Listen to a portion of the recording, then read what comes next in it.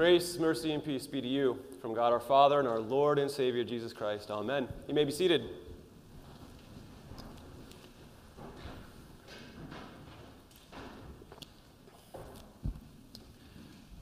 I don't know about you, sometimes Melissa and I do home improvement projects. Some of them are scheduled and some of them just happen.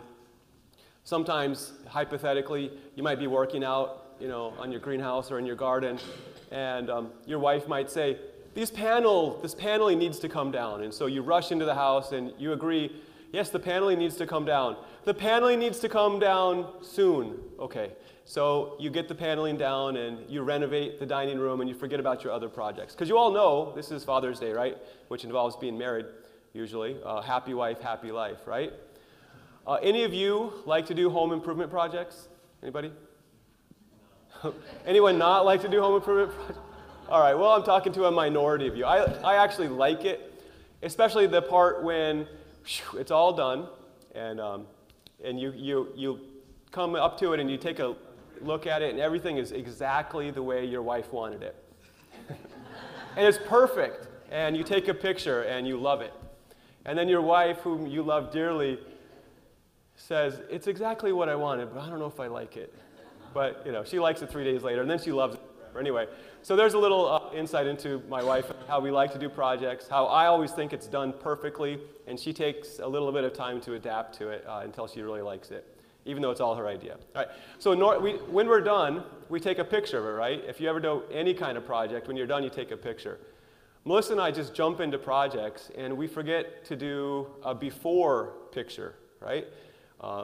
Right? Almost every single time. I think we've done 100 projects, that I could think of, and we have all these after pictures and not one before picture. I don't know why. Even when it's well planned and we're thinking about it, we're going to do it starting next Tuesday or whatever, we never take that before picture. Is anyone else like that? Okay. All right. So some of you are like that. Well, sometimes we can concentrate on making the after so perfect and making it better and better that we forget the before, how much improvement it needed, right? Well, today we're going to look at a before and after picture, which I think is the most drastic renovation project in the Bible, at least one of them. It's the story we just read from the gospel reading. This man whose before life was so horrible and whose afterlife was so good. So if you have a Bible in your pew or your own Bible, turn to Luke chapter 8. It's page 813, I believe, in your pew Bible, 813. And I'm going to put you on the spot a little bit. We're going to paint the picture. What was this guy's before picture and what is his after picture? So let's start. Take a look there I'll set the stage real quick. I didn't read this, but if you look a couple of verses ahead at Luke 8, verse 22, we see this. It says that one day Jesus and the disciples got into a boat and he said to them, let's go across to the other side of the lake. And you've heard that story. Like Jesus is exhausted. He falls asleep in the boat with a bunch of fishermen. A bad storm comes up. They all think they're going to die. And they wake up Jesus, and he's like, be quiet. He says that not to them, but to the wind and the waves, and it's as still as can be. And he says to these guys, well, where was your faith? And then they're all freaking out and saying, well, who is this that even the wind and the waves obey him? So Jesus has taken his disciples on a journey to learn some things. Number one, he has power over all the natural world.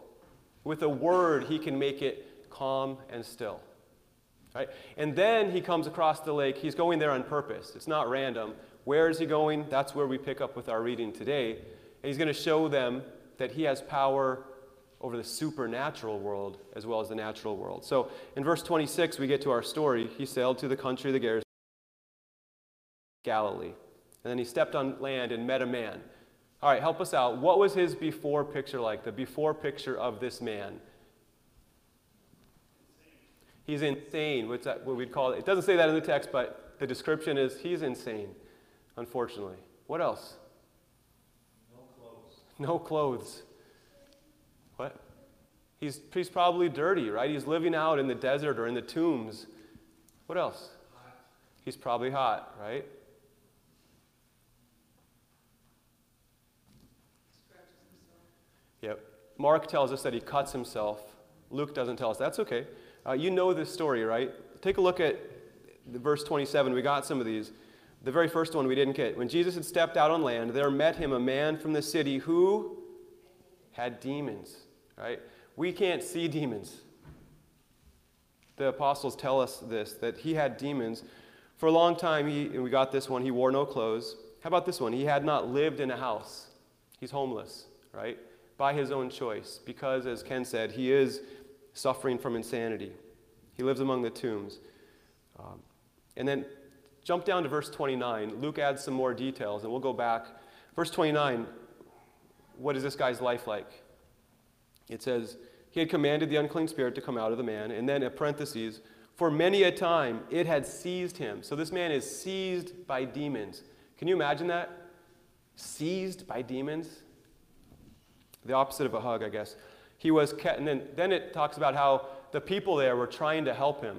You know, if maybe an old-fashioned insane asylum. It says that he was kept under guard and bound with chains and shackles.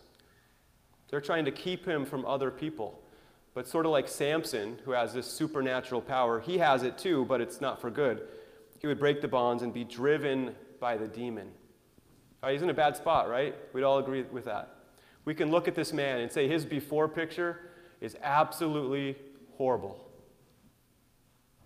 And maybe some of us know people like that, or some symptoms like that. Maybe not that severe, but being driven by the supernatural realm. All right, and then Jesus shows up, right? Jesus goes there on purpose, and Jesus goes there to cast out the demons. And we won't go into all the details of the story, but he knows who Jesus is. This set of demons knows, if you look at verse 28, this demon says with a loud voice, "What have you to do with me, Jesus, Son of the Most High God? I beg you, do not torment me." And then Jesus is going to cast him out, but they're begging him to not send him into the abyss.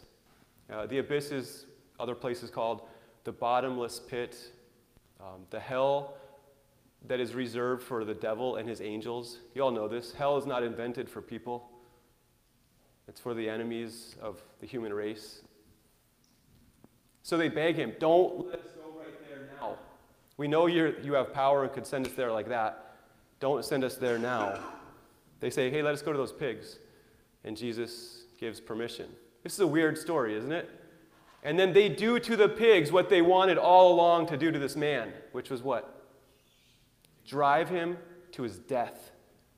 The devil comes to kill and to steal and to destroy. And that's what they want to do to this man. Amazing he's still alive after all this, right? It is amazing.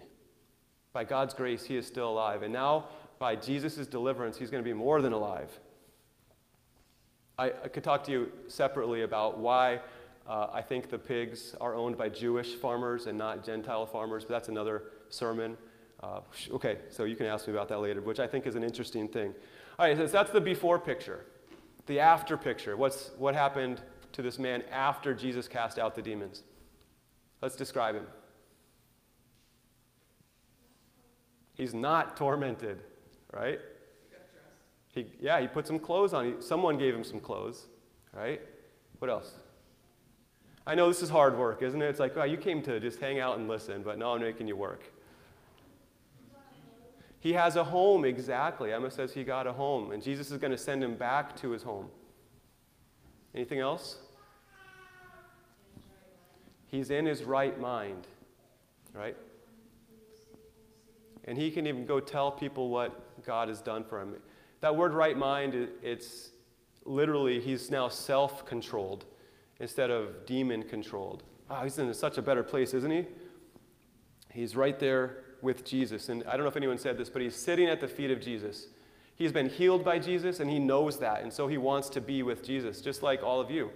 You have come here today. You could have stayed home. Jesus would be with you at home. But you want to come and listen to Jesus' words and receive from Jesus directly. That's what this man wants. It says that he's been healed. Good stuff, isn't it? We should, this is weird, but let's just clap and give thanks to God for this. Thank you, God. All right. If we saw this, we would be cheering this on. If we saw this guy completely changed, it would be awesome. It'd be better than any movie that we could see, right? So Jesus does this kind of thing. All right. And then I love, someone said that he is now clothed. So let's just for a moment think about us.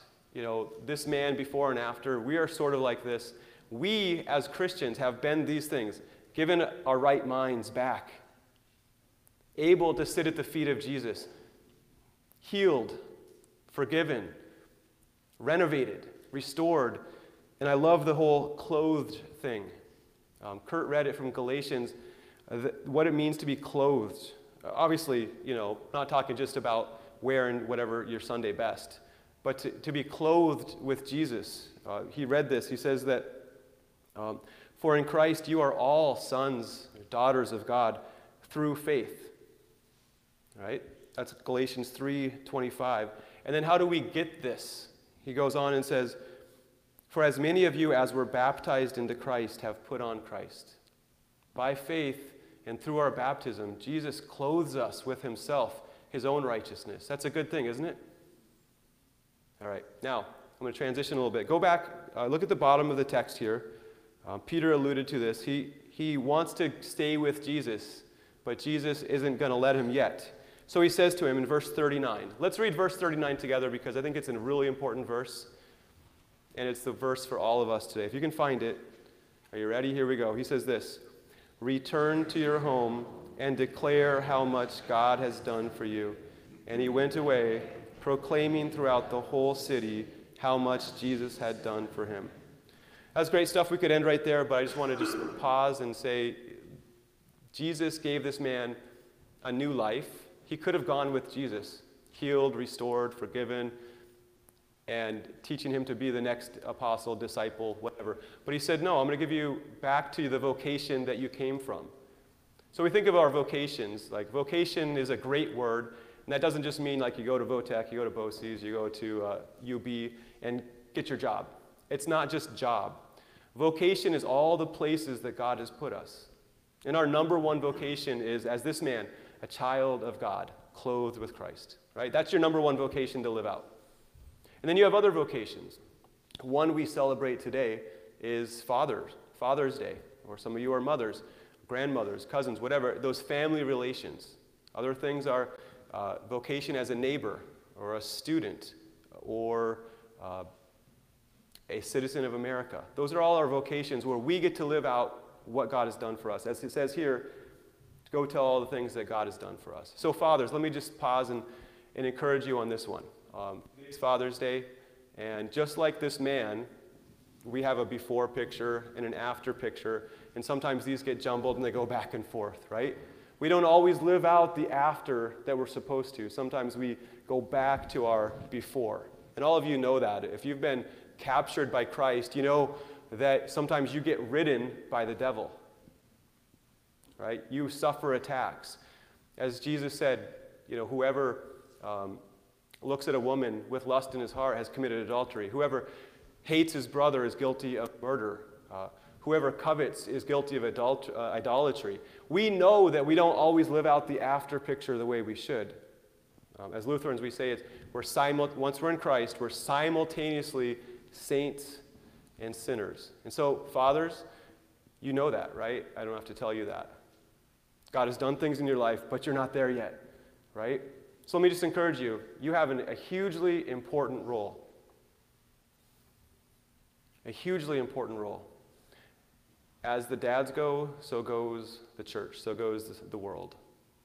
So do the job that God has called you to. So what is that job? Joshua said, as God gave him this big role, Joshua 1, he says, as for me and my house, we will serve the Lord. That's the role God has given you. Serve the Lord. Lead your family.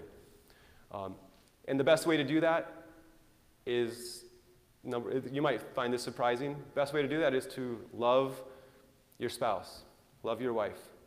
Ephesians 5 comes before Ephesians 6, and I'm going to wrap this up soon, but I just wanted, you can look back at this. Ephesians 5 says this to husbands. Husbands, love your wives as Christ loved the church. Did you hear that? As Christ loved the church? Giving up your own agenda, your own time, your own priorities. Okay, I'm looking at these wives. Some of them are looking at their husbands like, did you hear that? It goes both ways. Wives, submit to, entrust your life to your husband. As Kurt likes to say, provide, protect, and procreate along with you, right? Those are the vocations of a husband, right? So anyway, Ephesians 5 comes before Ephesians 6. Ephesians 5, love your wives. Just as we think of the Holy Family, right? Jesus, Mary, and Joseph. Joseph's vocation was to take care of Mary. That was his primary job, to protect her. Mary's primary vocation, of course, love her wife, her husband, sorry, I'm getting muddled here, but also to take care of Jesus. So the most important thing you can do, Dad, is to love your wife. Right? Then that comes to Ephesians 6. In Ephesians 6, it says this: fathers, don't provoke your children to anger, or another way to say it, don't exasperate your children. I think we're all guilty of that. Now all these kids are looking at their dad like, yeah, right? Dads, don't exasperate your children. I know you want me to take out the garbage. Right? I'm going to do it eventually. Right? Don't exasperate your children, but bring them up in the discipline and instruction of the Lord, right? As disciples of Jesus. That's your job, dads. Bring these kids up as disciples of Jesus. Now, you might be saying, my kids are like 55. That's okay. You're still their dad. They've left you, they cleave to their wife, but you're still their dad. So be the dad even if your kids are grown up, right? Well, so we could keep on going with all the different vocations we have, but you've heard enough. All of us in our different vocations get to do like this man. We're healed, we're clothed with Christ, and now we get to return to our homes briefly and declare all the things that God has done for us. So in that, walk with Jesus. In his name, amen. If you would, we're going to confess our faith in the words of the Nicene Creed, and it's printed on the back, inside cover of your Lutheran service book, the Maroon Hymnal. If you would stand as we confess our faith.